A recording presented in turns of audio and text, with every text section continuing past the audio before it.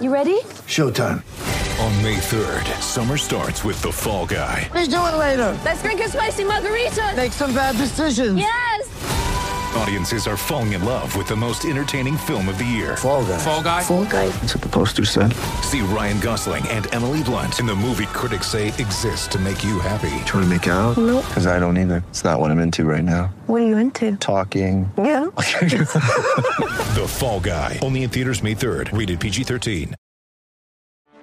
Get ready for the greatest roast of all time. The Roast of Tom Brady. A Netflix live event happening May 5th.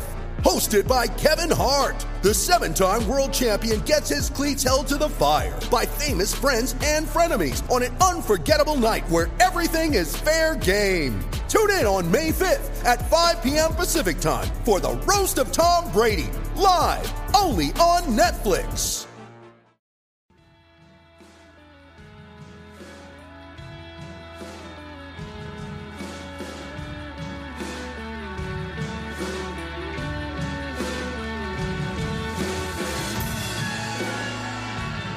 Hello and welcome to the Wisden Cricket Weekly podcast. On today's show, we'll be picking Wisden's test team of the 90s, only taking into account performances from January the 1st, 1990 to 31st December 1999. I'm Yas Rana, and picking that team today is the editor-in-chief of the Wisden Cricket Monthly magazine, new magazine out next week, Phil Walker. How's it going, Phil? Yeah, not bad, thank you, on a Friday night. Cracking into my Wisden embossed beers that have been released in the last couple of days. Yeah, don't worry, we'll be spending plenty of time talking about them later in the show. We've got the editor-at-large of Wisden Cricket Monthly, John Stern. How's it going, John? Yeah, very well. Thank you, yes. And our very special guest, a man with 100 test caps, 16 test hundreds, and coming to us live from South Africa over Zoom, where he is with the England white ball squad at the moment, Graham Thorpe. Graham, thanks a lot for joining the show. How's the trip going so far? Well, it's gone well. You know, we're 3-4 days in. We've had 3 very good days practice, and we've got our inter-squad match tomorrow, hopefully leading up to the first T20 game on next Friday. How are you and the players finding bubble life? Some of the guys, particularly the guys who went out to the IPL, they've been in bubbles pretty much non-stop since the start of June. Yeah, it's different, and the fact that I think what every player would say, they not necessarily being able to have families, potentially being able to come and travel and see them, is something they have to get used to. But at the same time, I think they understand the responsibilities of what we're all trying to do, which is keep cricket out there, support the cricket bodies which are hosting matches as well, and trying to get it safely through and complete these tours. I mean, we were very fortunate in the summer in England to get the amount of cricket which we did. And as I say, a different environment for players to get their heads around. But I think if you speak to a lot of players, they understand that it's their jobs, the same as us as coaching them. It's our jobs, which we love doing, but we're doing it in a slightly different way.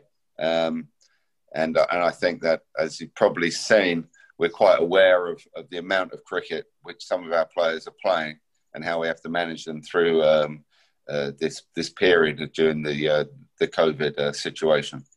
Just coming in here, Graham, watching Jofra during the IPL, I mean, we all knew that he was a superstar, and he's obviously already done some amazing things, not just for our team, but around the world. But it seemed like he'd almost moved up another level during the IPL when he was going to barely a tick over a run of ball, and was cleaning up the best of the best, and they were barely hanging on against him. It looked like a test match when he was bowling from time to time.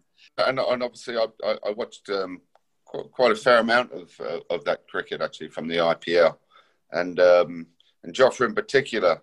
Yeah, a lot of the information coming back was that some of the teams, were wary of taking him on because they knew his ability to take wickets in those first 2 overs. So he performed magnificently in that tournament, and you might say that he's further down the line his development in a way in white ball cricket. We know we have an absolute top-notch fast bowler. He came into the World Cup squad, and it was quite obvious that it didn't take too many people to think, should we be picking this guy? And as you say, he bowled the super over, in a World Cup final. That's how much he was trusted and the level of his skill. So he's a player who we know we have to look after. We'd love his development to continue as well in the Red Bull game as well. And we have to work very closely with him and manage him as a player as well. But he's as you can imagine, a very valued member of our squad. On the Red Bull thing with Jofra, what does he really need to do, Graham, do you think? Because his stats still bear up very, very strongly. He didn't have the greatest of summers last year, but considering he's just getting going really with the Red Bull, what do you think he needs to do in order to get the Red Bull stuff up to the world-class level that he's already at with the white ball? Well, continue to play. I mean, sometimes because of the impact he's had on the game so quickly in his career, sometimes expectations can become very, very high. From our perspective, we really want him to just continue. I mean, often the speeds get mentioned with his bowling, which I hear at times, and probably the most important thing in Test cricket at times is accuracy. As we'll probably discuss some of our bowlers in this podcast tonight, accuracy is one of the things which the best bowlers have always had, and that would probably be his biggest thing, really, as a fast bowler in Red Bull cricket, to become a very accurate fast bowler as well, and to do that you have to play. If you look at some of the cricketers over the years who have become world-class players in all formats, and Red Bull cricket in particular, they're very accurate bowlers. They continue to build pressure on batsmen, and actually they don't allow them to score runs, and that's a starting point. So that would be I would say his biggest development, as a Red Bull cricketer. But I'm sure with more games under his belt, and the more comfortable he feels, and also managing him as a player, and the amount of overs he actually bowls as well, will be the key factor going forward with him, I think. No, I think we're all really looking forward to the resumption of international cricket, particularly in lockdown 2.0. Well, let's crack on with our 11 then. So as I mentioned at the top, we're only taking into account performances from January the 1st, 1990 to December 31st, 1999. A few rules for the team. We need at least 4 frontline bowlers. We need a wicketkeeper. And I need you guys to pick a captain for me by the end. Let's start at the top. Graham, who are your openers and why have you gone for them? So I've gone at the top. My 2 openers are Alex Stewart and Sachin Tendulkar. Interesting. Well, I wanted, obviously, I'm generally a coach who likes my players to be able to put bowlers under pressure. So in Alec, in that period, and obviously I played a lot with him, and when he opened the batting, he was somebody, if you bowl a bad ball to him, it generally went to the boundary. And so from that perspective, and it was highly respected against playing against fast bowling through his career. And his record would say in that period as well that he was highly successful. I've taken the gloves away from him, and that's why I put him at the top, because that's where generally I saw him as the world-class player, the world-class batsman that he was for England during that period. Yeah, it's interesting. Stewart had scored more runs than anyone else in the world in the 90s. And when you just include his performance at the top of the order, I think over the course of his career, he averaged 47 opening the batting. That dropped a little bit lower just in the 90s. So a formidable record at the top. John, who have you gone for? So it's a very good case for Stewart, and I feel slightly shamefaced not having picked him, particularly in present company. But I went for Graham Gooch and Saeed Anwar. Graham Gooch played only the first half of the 90s and, was towards the end of his career, as we know. But I think, for a period in the early 90s, he was pretty much, arguably the best batsman in the world, certainly one of the best, and certainly one of the best openers. He averaged 51 in the 90s, I believe. 45 tests, 4,000 runs, 1,200s. And that, the 1990 series away in the West Indies, when he was captain, got injured partway through, was remains one of the great, England overseas performances against a really strong side, given where England were at the time. You've got his 3-3-3, and you've also got, the 154 at Headingley in 91, which is, routinely regarded as one of the great innings by an England batsman. Syed Anwar, Graham rightly talks about people getting on with it. Syed Anwar, other than Jai Surya, Syed Anwar scored quicker than any opener in the 90s. Scored 900s, averaged 48. I think played a belting innings at the Oval in, I'm guessing, 96. But there's one thing I came across while checking this out was that, in Calcutta, February 1999 in Calcutta, which was basically the third test of a series, but it was actually part of the Asia Test Championship. Pakistan hadn't played on Indian soil for 13 years. He scored 188, carried his bat for 188 out of 316 in a game where no one else scored more than 79. Pakistan were 26 for 6 on the opening morning, all out for 185, and then his second innings score was more than their entire first innings score. It was, according to Wisden, it was the best attended Test match in history. Whether that's been overtaken since, I doubt it, because basically 100,000 there every day until after 2 riots, the game was called off and it played out in front of no one.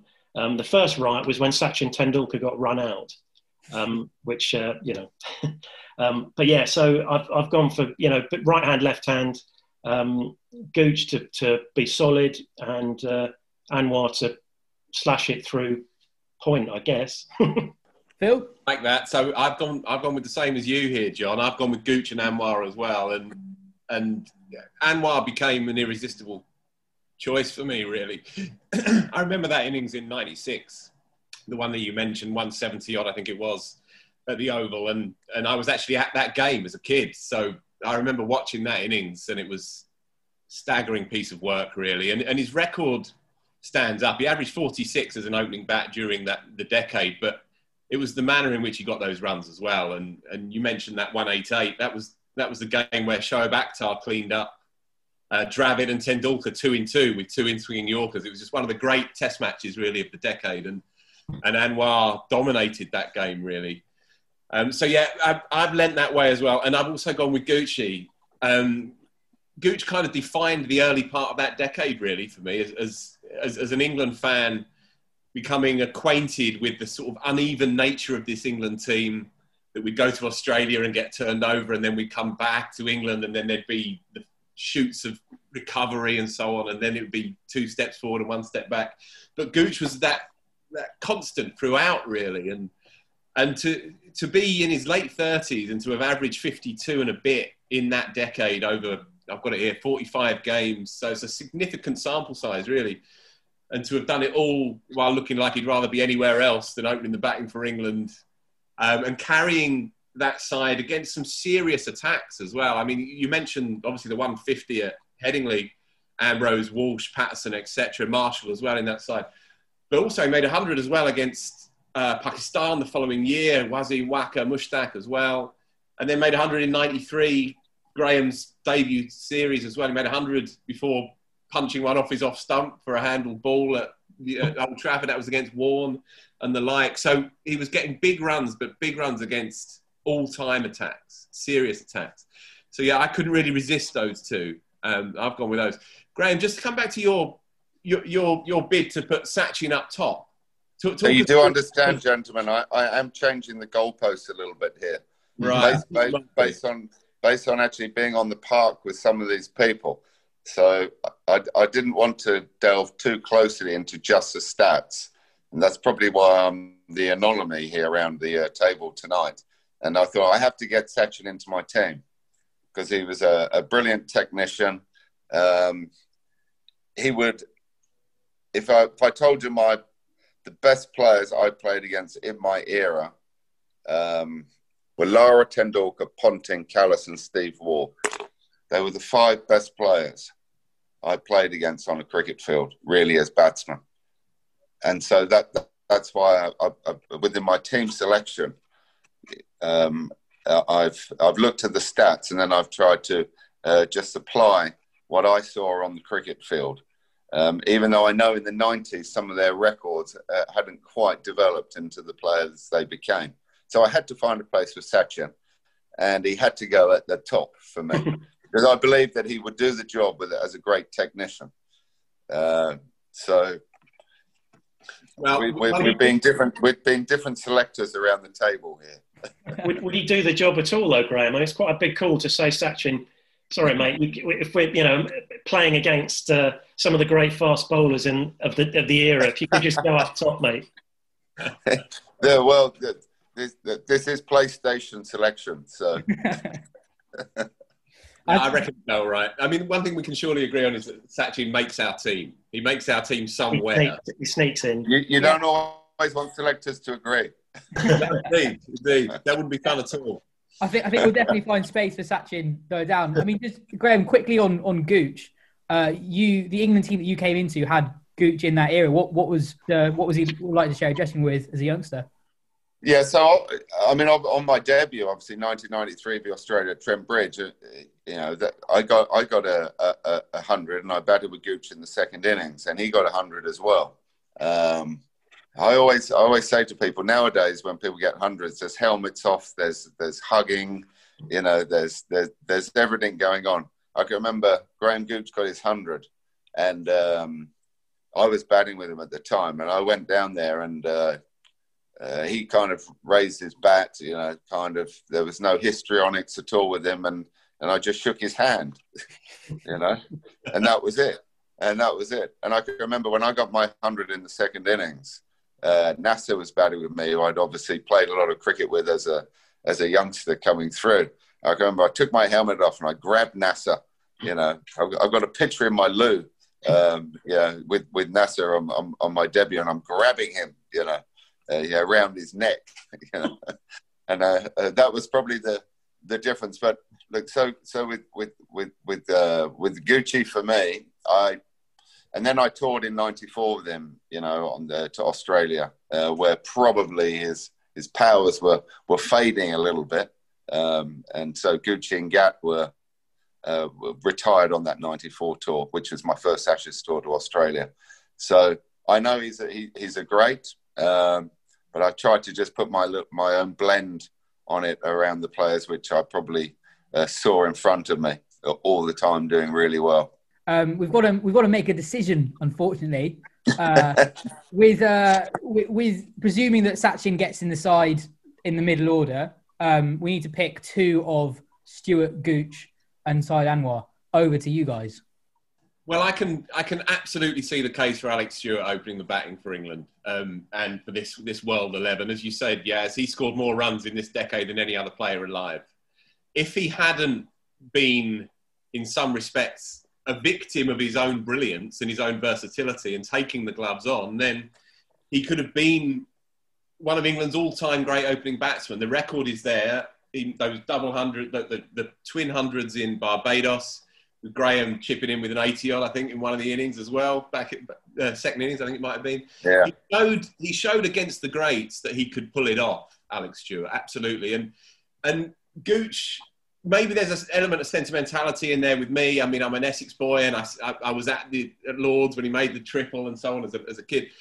But Stewart's record across the decade itself probably makes a pretty persuasive case to slip him in there.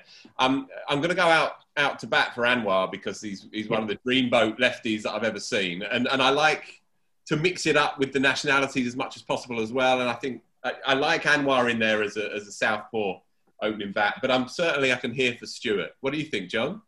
Yeah, I'm persuaded. I mean, I'm slightly embarrassed. And this is prejudice, is probably... anti-Surrey prejudice. I'm a Middlesex man. Anti-Chelsea prejudice. I'm a West Ham fan, so hence the Gooch thing. I don't know. So, it's confessional here now, in front of Graham. But, yeah, so, I sort of I'll be honest, I kind of sidelined Stuart, and then I sort of came back to it, and six and a half thousand runs across the period that we are talking, scored more runs, as you say, than any person in the decade.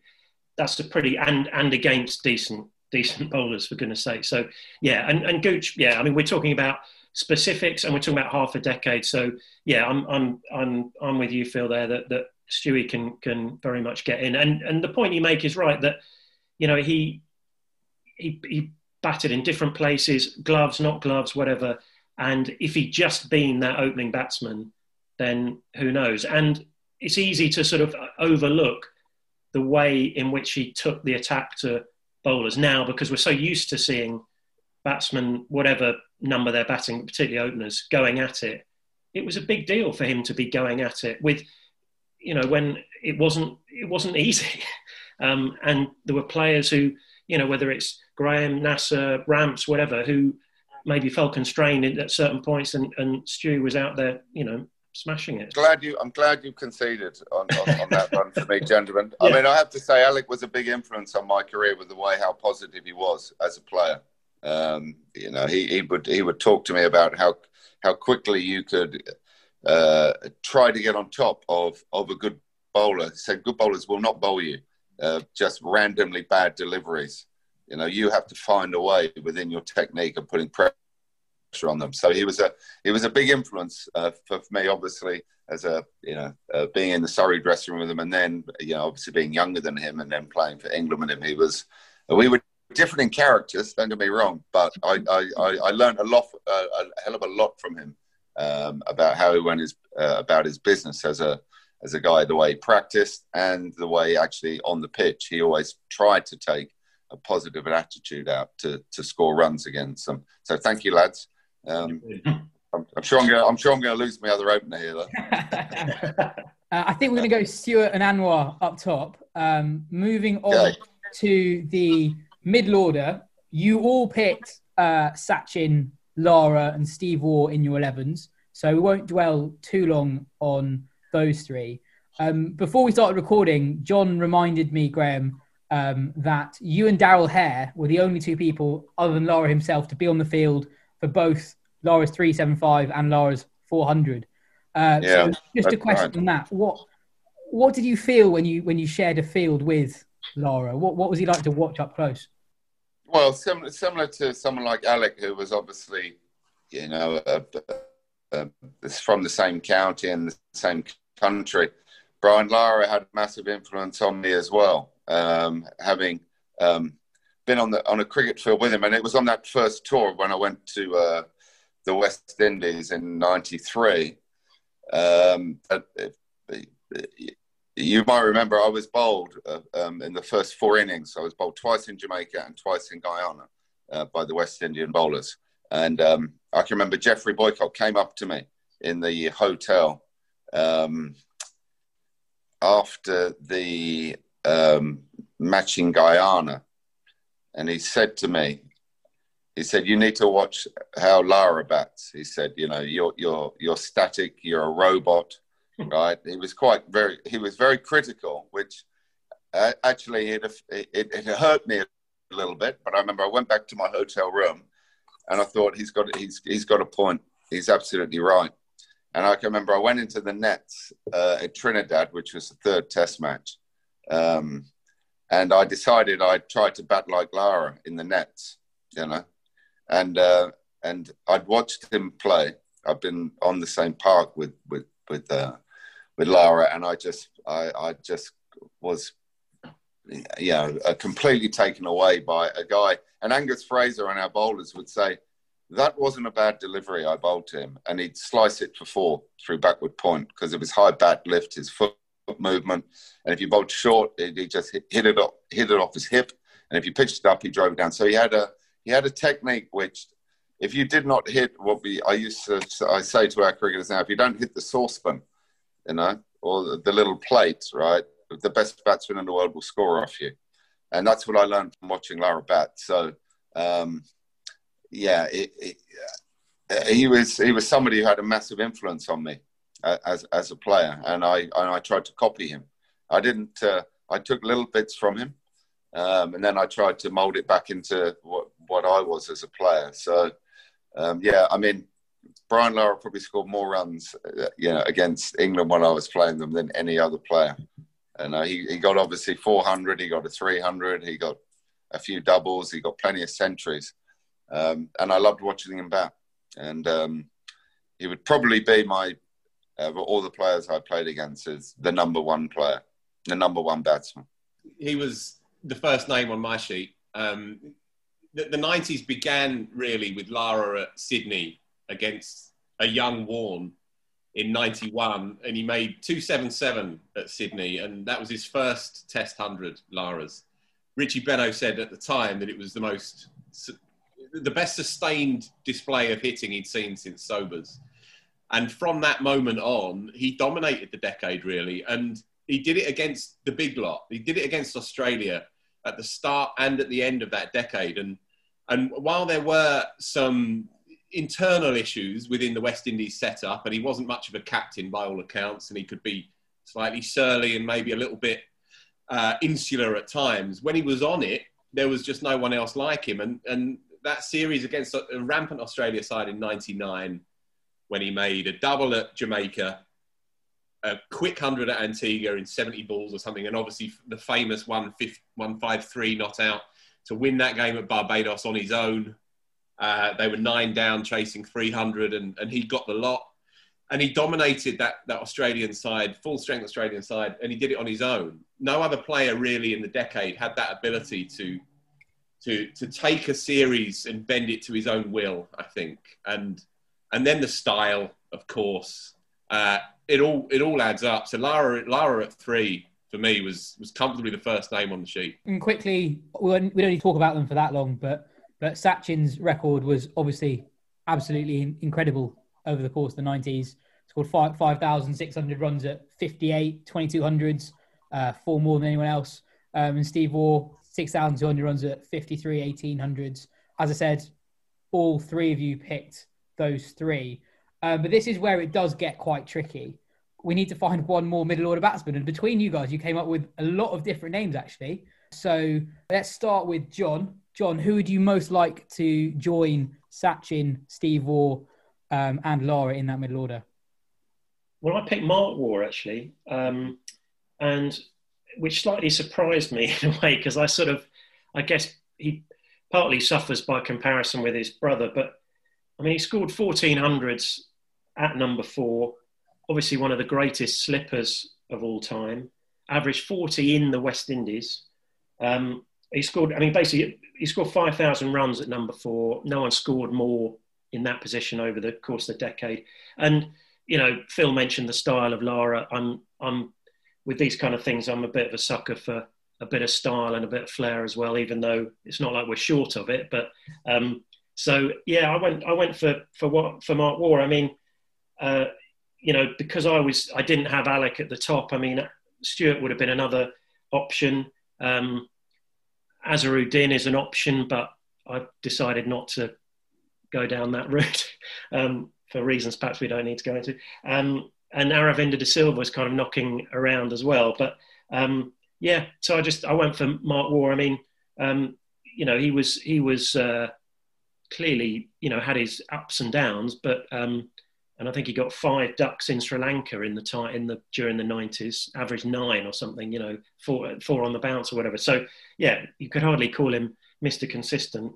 The other one I just throw in the mix actually was for a number 3 option was David Boone, actually 1200s at number 3. But and again, just a great character, great, scored a lot of runs against England, but yeah, unfortunately Boone loses out against some all-timers. But yeah, Mark Waugh was my pick. Phil, you didn't pick Mark Waugh, which I was quite surprised by. Well, yeah, I went with his brother because I thought we needed a captain of this side. And I thought that Steve Waugh would probably be the only one who would have balls big enough to tell people what to do in this team of egos and powerhouse cricketers. But I was very tempted by Mark Waugh. And what's interesting about the comparison between the two, John, you say that he maybe suffered by comparison with his brother, but the records are a lot more similar than I maybe thought as well. Mark Waugh passed 50 and I don't want to kind of go down a stats rabbit hole here, but Mark Waugh passed 50 54 times in the 90s. And Steve Waugh passed 50 46 times in the 90s. What the difference is that Steve Waugh made it count. Steve Waugh was not out 160s, 170s, a double hundred at Headingley in that terrible test match in 93. He used to grind home and make sure he had the red inker at the end. Whereas Mark Waugh would come in, charm the pants off you for a couple of hours, get a 70 or an 80 odd, and then nick off to slip. That's my kind of cricketer, far more than Steve. But we needed a captain, so I went with Steve Waugh, but only really by a whisker.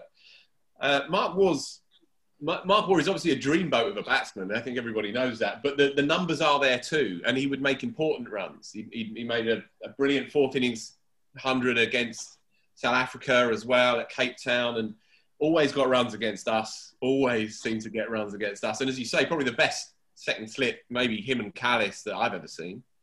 So it was very, very tight. But in the end, I left Mark Waugh on the bench and I went with Aravinda. You mentioned him. I went with Aravinda at 5, actually, with Steve Waugh at 6. Aravinda, 4.5 feet, no more than that. And he could pull and hook good length balls wherever he went. Aravinda made 600s against Pakistan and 500s against India. I mean, we didn't really play Sri Lanka. You know, such was our kind of attitude, I suppose, or the suits administrators' attitudes at the time to Sri Lankan cricket. But not only did he win a World Cup, obviously, in one-day cricket, but that number of runs, 1100s against the big 2 Asian sides, averaged 47 through the 90s, and did it with a unique kind of technique and a unique kind of style. He'd hold the bat with a massive gap between the hands. The pickup would be perpendicular to the body, and he was just a phenomenal player to watch, a unique player for me to watch. And the numbers are also there. Plus, I wanted a Sri Lankan in there. I wanted to sex it up as much as possible. What have you got, Graham? Those arguments which you're saying. So the bit where I changed the goalposts were, obviously, I had Ponting in because I was influenced by Ponting. I thought he was an incredible player. A great hunger for scoring runs. So my brackets was, because Callis to me was a colossal. He was a colossus of a player for me. Once he got in, so very similar, very different to Mark Waugh. So having played and knew Mark Waugh's character quite well, Mark Waugh would be, well, once I've got 100, what else is there to do? Whereas Steve Waugh and Jack Callis's view would be, well, we make sure that we grind the opposition in. Whereas Mark Waugh would go, I've got 100 now. It's time to, just tee off and entertain. And then go and have a little bet on the horses and go and enjoy a nice tea. And that was the beauty of someone watching Mark Waugh bat. He was beautifully, balanced. He was graceful. He was a great timer of the ball. But the other two just churned out runs.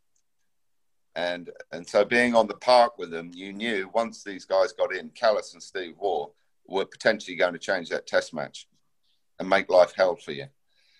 So that was my tricky bit, obviously, because when I looked at the stats, Jack Callis was actually on the bowling stats, low down in the 90s, but he wasn't even on the batting stats in the 90s.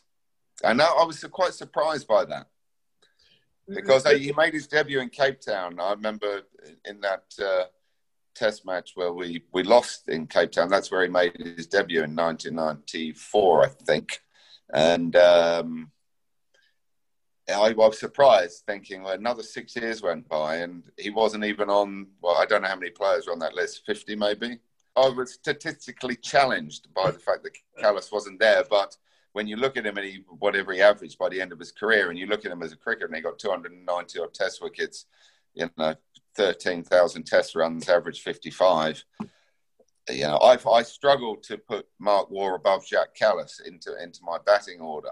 But if you are going stat based, then I am going to have to concede to you guys on this one, and you can have your pick on that position, as you may well have your pick on Ponting as well.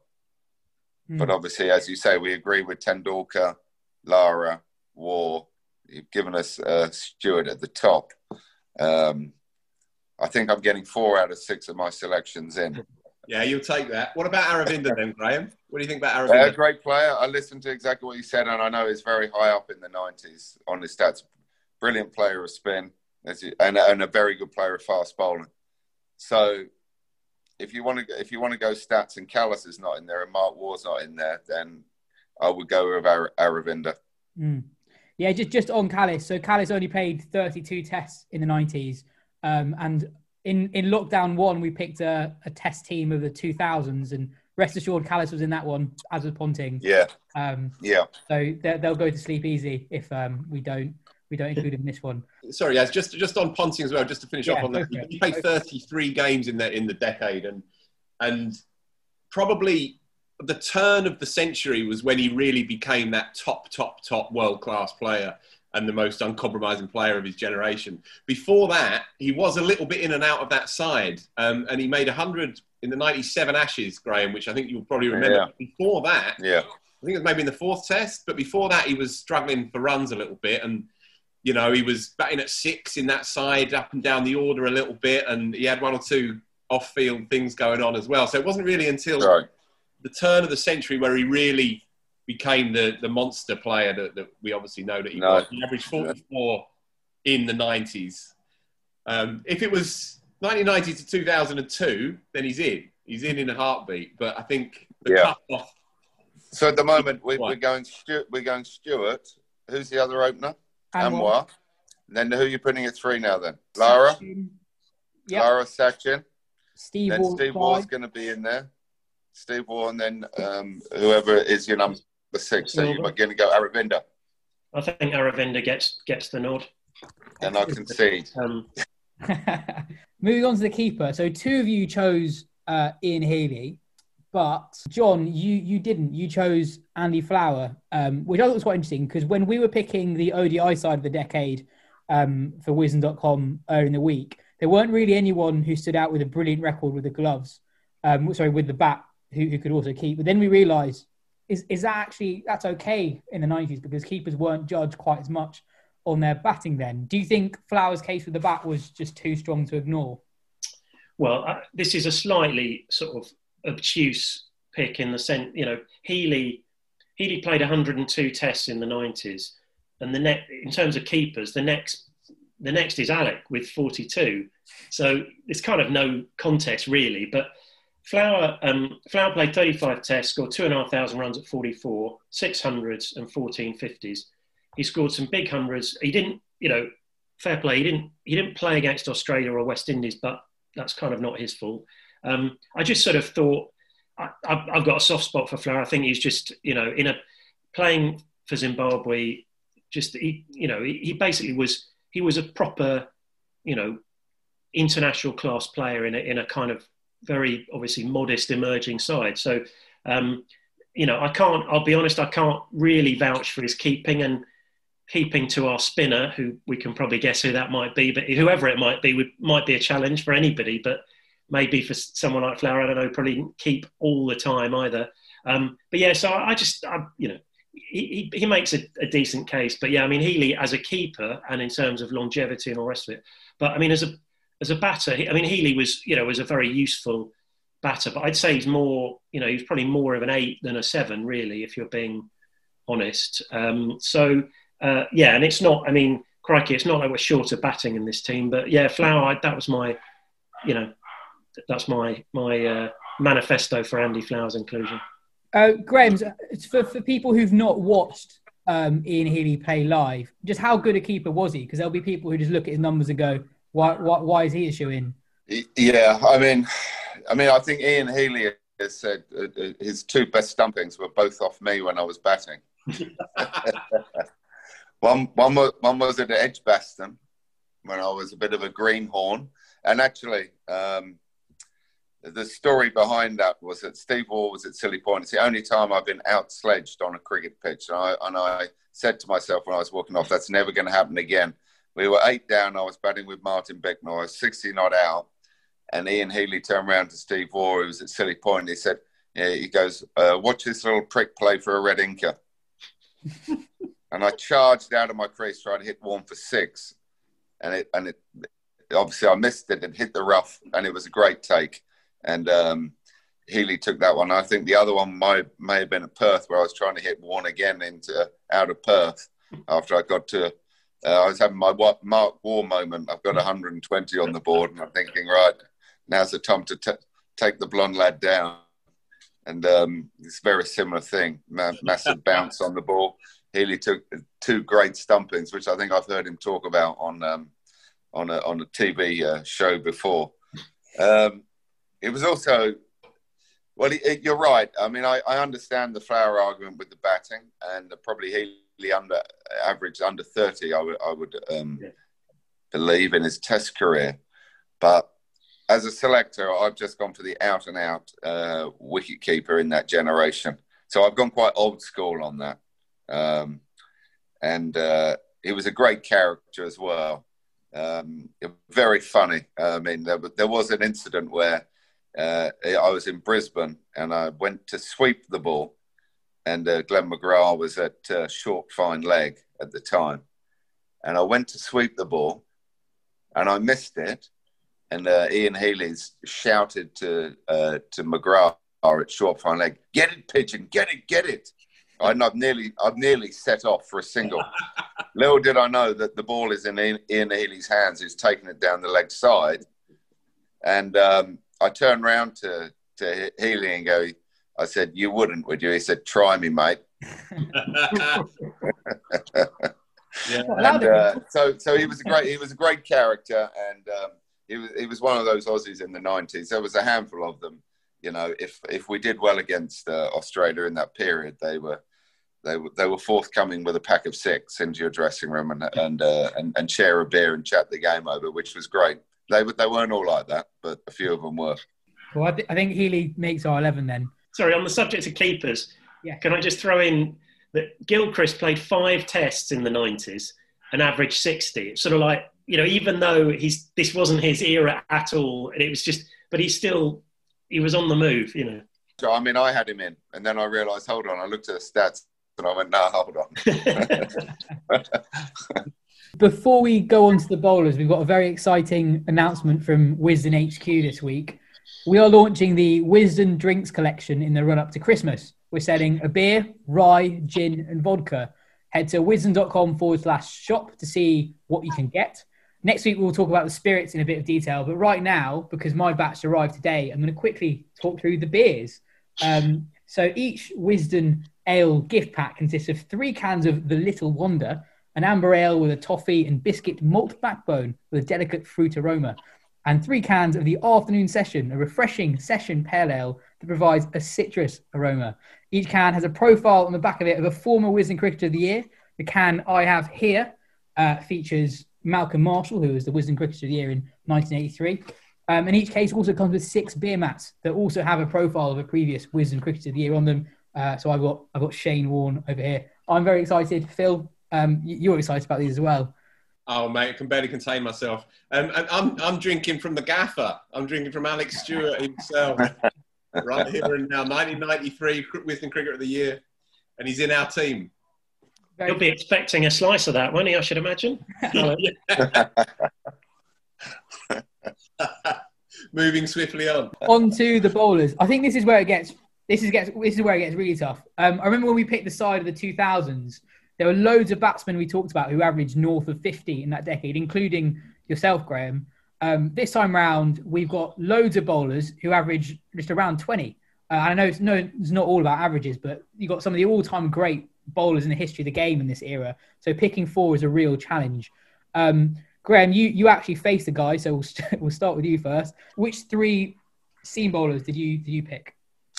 Well, I've gone on obviously personal experience of facing them, and their records were good in that era as well. So I've gone Wasim Akram. It's nice if you can get the left armer in there, and he was one of those guys who was quick. His action, it wasn't straightforward to pick up, and that made him a little bit harder as well. So there have been other quicks out there. For example, someone like Alan Donald was fast, but actually his action to pick up was easier than others. Whereas Akram would sort of scuttle up to the crease, very fast arm, good with the new ball, had the ability to hit you on the head, hit you on the toe, and knock your poles over as well.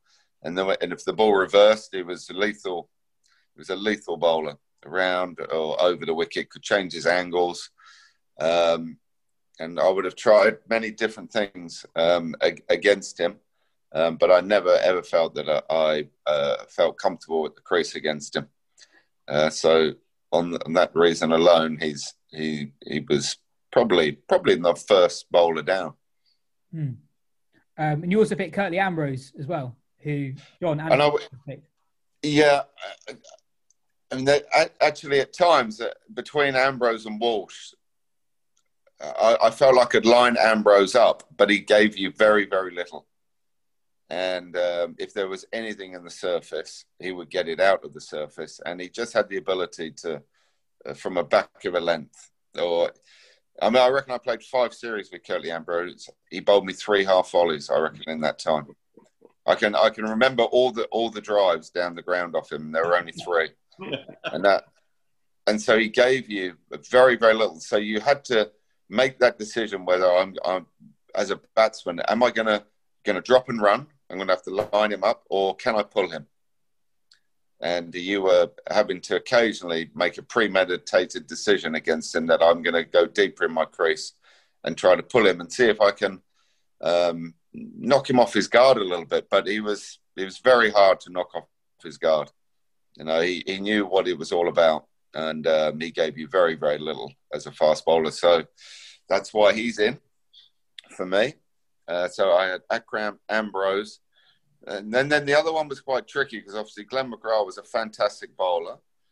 But Shaun Pollock, for me, being a left-hander, got very close to the stumps, had the ability to swing the ball, probably more than McGrath. And he was equally as smart as McGrath as well in terms of working his batsmen out. And I just struggled more against Shaun Pollock than I did for Glenn McGrath.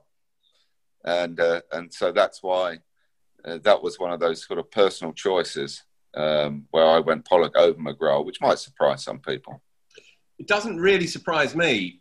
Pollock's record in the 90s was outrageous, really. And you mentioned Ambrose, barely went at 2 runs and over. Pollock was the same. Their economy rates are comfortably below anyone else of the quicks at the time. Also, I always remember what Athers used to say. Pollock's bouncer was the toughest to face because it's kind of came out of nowhere. And he's not necessarily associated with being quick, but he was clearly quick enough.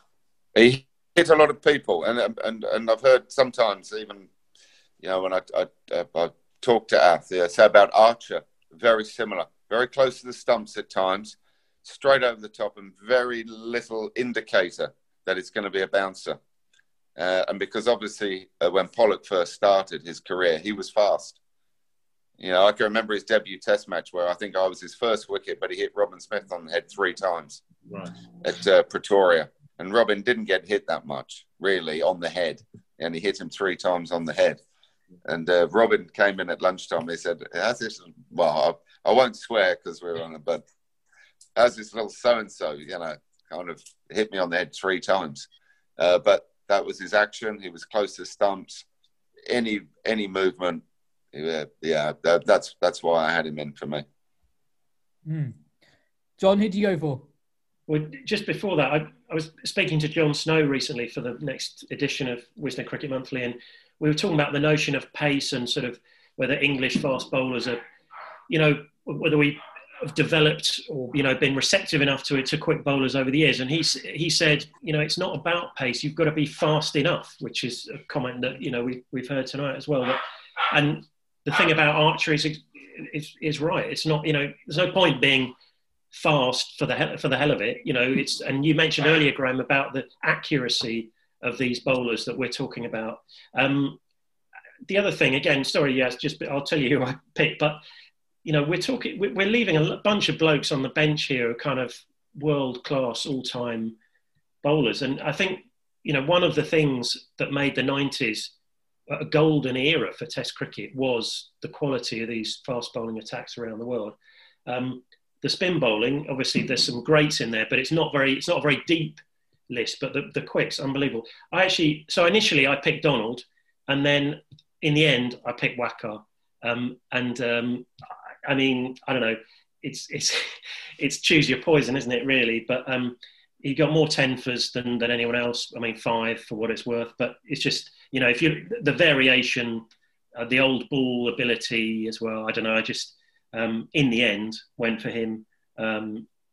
You know, Wasim, Kirtley, and Waqar seemed like a pretty good mix to me. But yeah, Donald's clearly an option as well. I didn't actually consider Pollock really, but you know, possibly again, I'm thinking of him as a different era or the next decade. But yeah, I went for Waqar, and I guess Graham, you'd have faced Waqar, you know, they've been on the same team as him as well, I guess as well. I did, and it was hard, but again, my personal experience of playing against Waqar was he was more lethal to right-handers than he was to left-handers. Yeah. So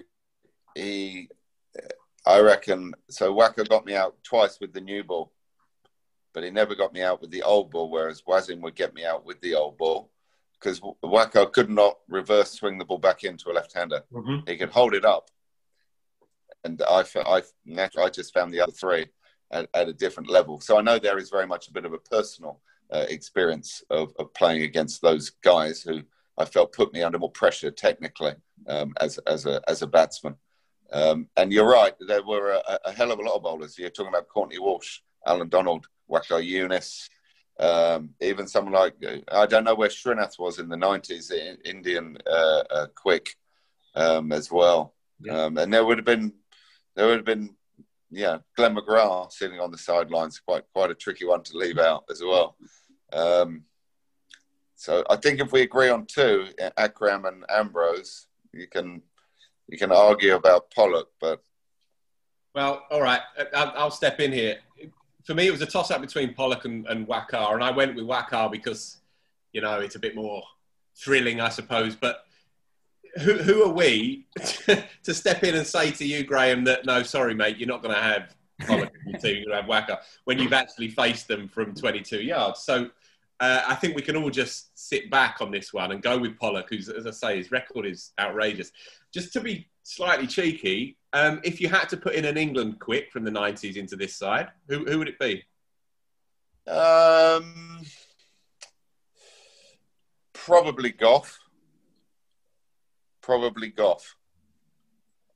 Based on when he was quick, he would have been about closest to Waqar Younis. So good with the new ball, quick enough. As Goughy would say, he may have benefited from the sports science era of the 2010 onwards with England. But when he was at his best, he had that bullish belief as a cricketer that he could do anything on a cricket field. And when he was at his best, he would get the best players out for you as well. Pollock it is. John, are you comfortable with that? Yeah, very much so. Done. Okay, so it's Wasim, Ambrose, and Pollock. And it's another nationality in the mix as well. Yeah, all true. We're not going to get any grief here on social media. We're covering them all. Not much. Very good. Direct all problems to @Phil_Wisdom. The last spot on the team was again one that was unanimous. You all picked Shane Warne over Murali and Kumble. Graham, I guess so. It's not really a debate about whether he's inside, but just to hear your experiences of facing arguably the greatest bowler of all time. Well, I've often spoken about Shane in a way that he was a great competitor to start with. I mean, when I played against him in '93, you have to remember I didn't play him like a lot of other players did after that, where he's Shane Warne. When I first played against him, I just thought, who's this bloke with blonde hair? You know, got a lot of gob on him, you know, but actually could land the ball consistently in the same place and do it from a different angle on the crease. He had variations, had a top spinner, never a great googly, but could lower his arm, you know, and he could keep delivering the ball into an area where he didn't give you a lot to hit. You had to come up with something. So the best bowlers in the world batsmen have to come up with something where they can put pressure onto great bowlers. And but I never played the man ever with Shane, because probably I was a very similar age to him coming through. So he was a great competitor. I think Shane would tell you over a beer, even talking to me, he would say, he said, I could read exactly where you're at within about 10 balls of bowling at you. Whether you felt confident, whether you're going to sweep me, whether you're going to take me on, whether you're going to be slightly more defensive, what language I could use against you, as well. Whether I could be kind of a bit smart and tell you, you've never hit me through extra cover in two series, so why do I need an extra cover? And then he'd throw up a big, leggy outside leg stump, off stump, and see whether you'd actually drive it. So he was the all-round package, for me. He was probably the player. If you said, if we could have one Australian playing for England in that period, I would have said, we'll take Shane Warne. Whether the Aussies would have played him differently, I don't know. But those are my experiences for him, and loved the game. If you did well against him, he'd be another guy who would be happy to come and sit and have a beer with you, tell you well played. That was a great knock. But yeah, I come back to what I said earlier about the accuracy of a bowler. Astonishing that I can probably, again, like with Ambrose, count the amount of long hops he bowled me in about 4 or 5 series, and I reckon there was probably 2 or 3. The rest you had to kind of find a way of putting pressure on him. Brilliant. The impression of leg spinners before Warne, or the impression, the bit like with sort of English quick bowlers or whatever, it's assumed that, well, they'll give you, they'll bowl a 4 ball and over, and that's just the way leg spinners are. But he completely debunked that notion, didn't he? Yeah, he did. And there was very rarely, there was a fizz actually batting against him. There was a fizz. You heard it come out of his hand, and that was the thing which I noticed when I first played against him, that snap as the ball came out of his hand. And as many people would say, a rare and unique cricketer. I felt, in a way, looking at the bowlers in that era, I always felt very honoured, actually, with the era which I played in against some of these bowlers, because, their records are phenomenal. You're talking about guys who average 20, 21, in Test cricket, having played over 100 Test matches. It's quite astonishing, really, to have that level of longevity and consistent high performance, as a cricketer, And I considered myself, I gave it a fair crack, but I look at some of these guys and I just think they were on a different level, as cricketers. But they would have. It didn't happen by fluke, They worked bloody hard at their games as well. They had to have done. We have an 11.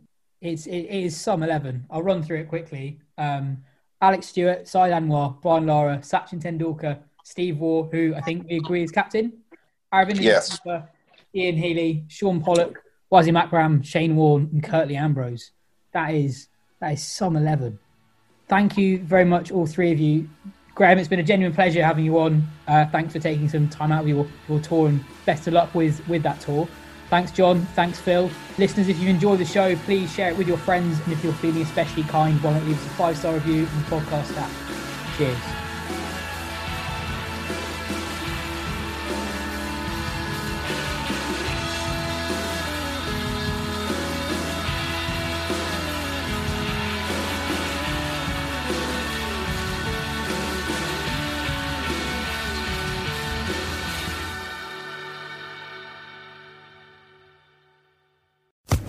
Social Podcast Network.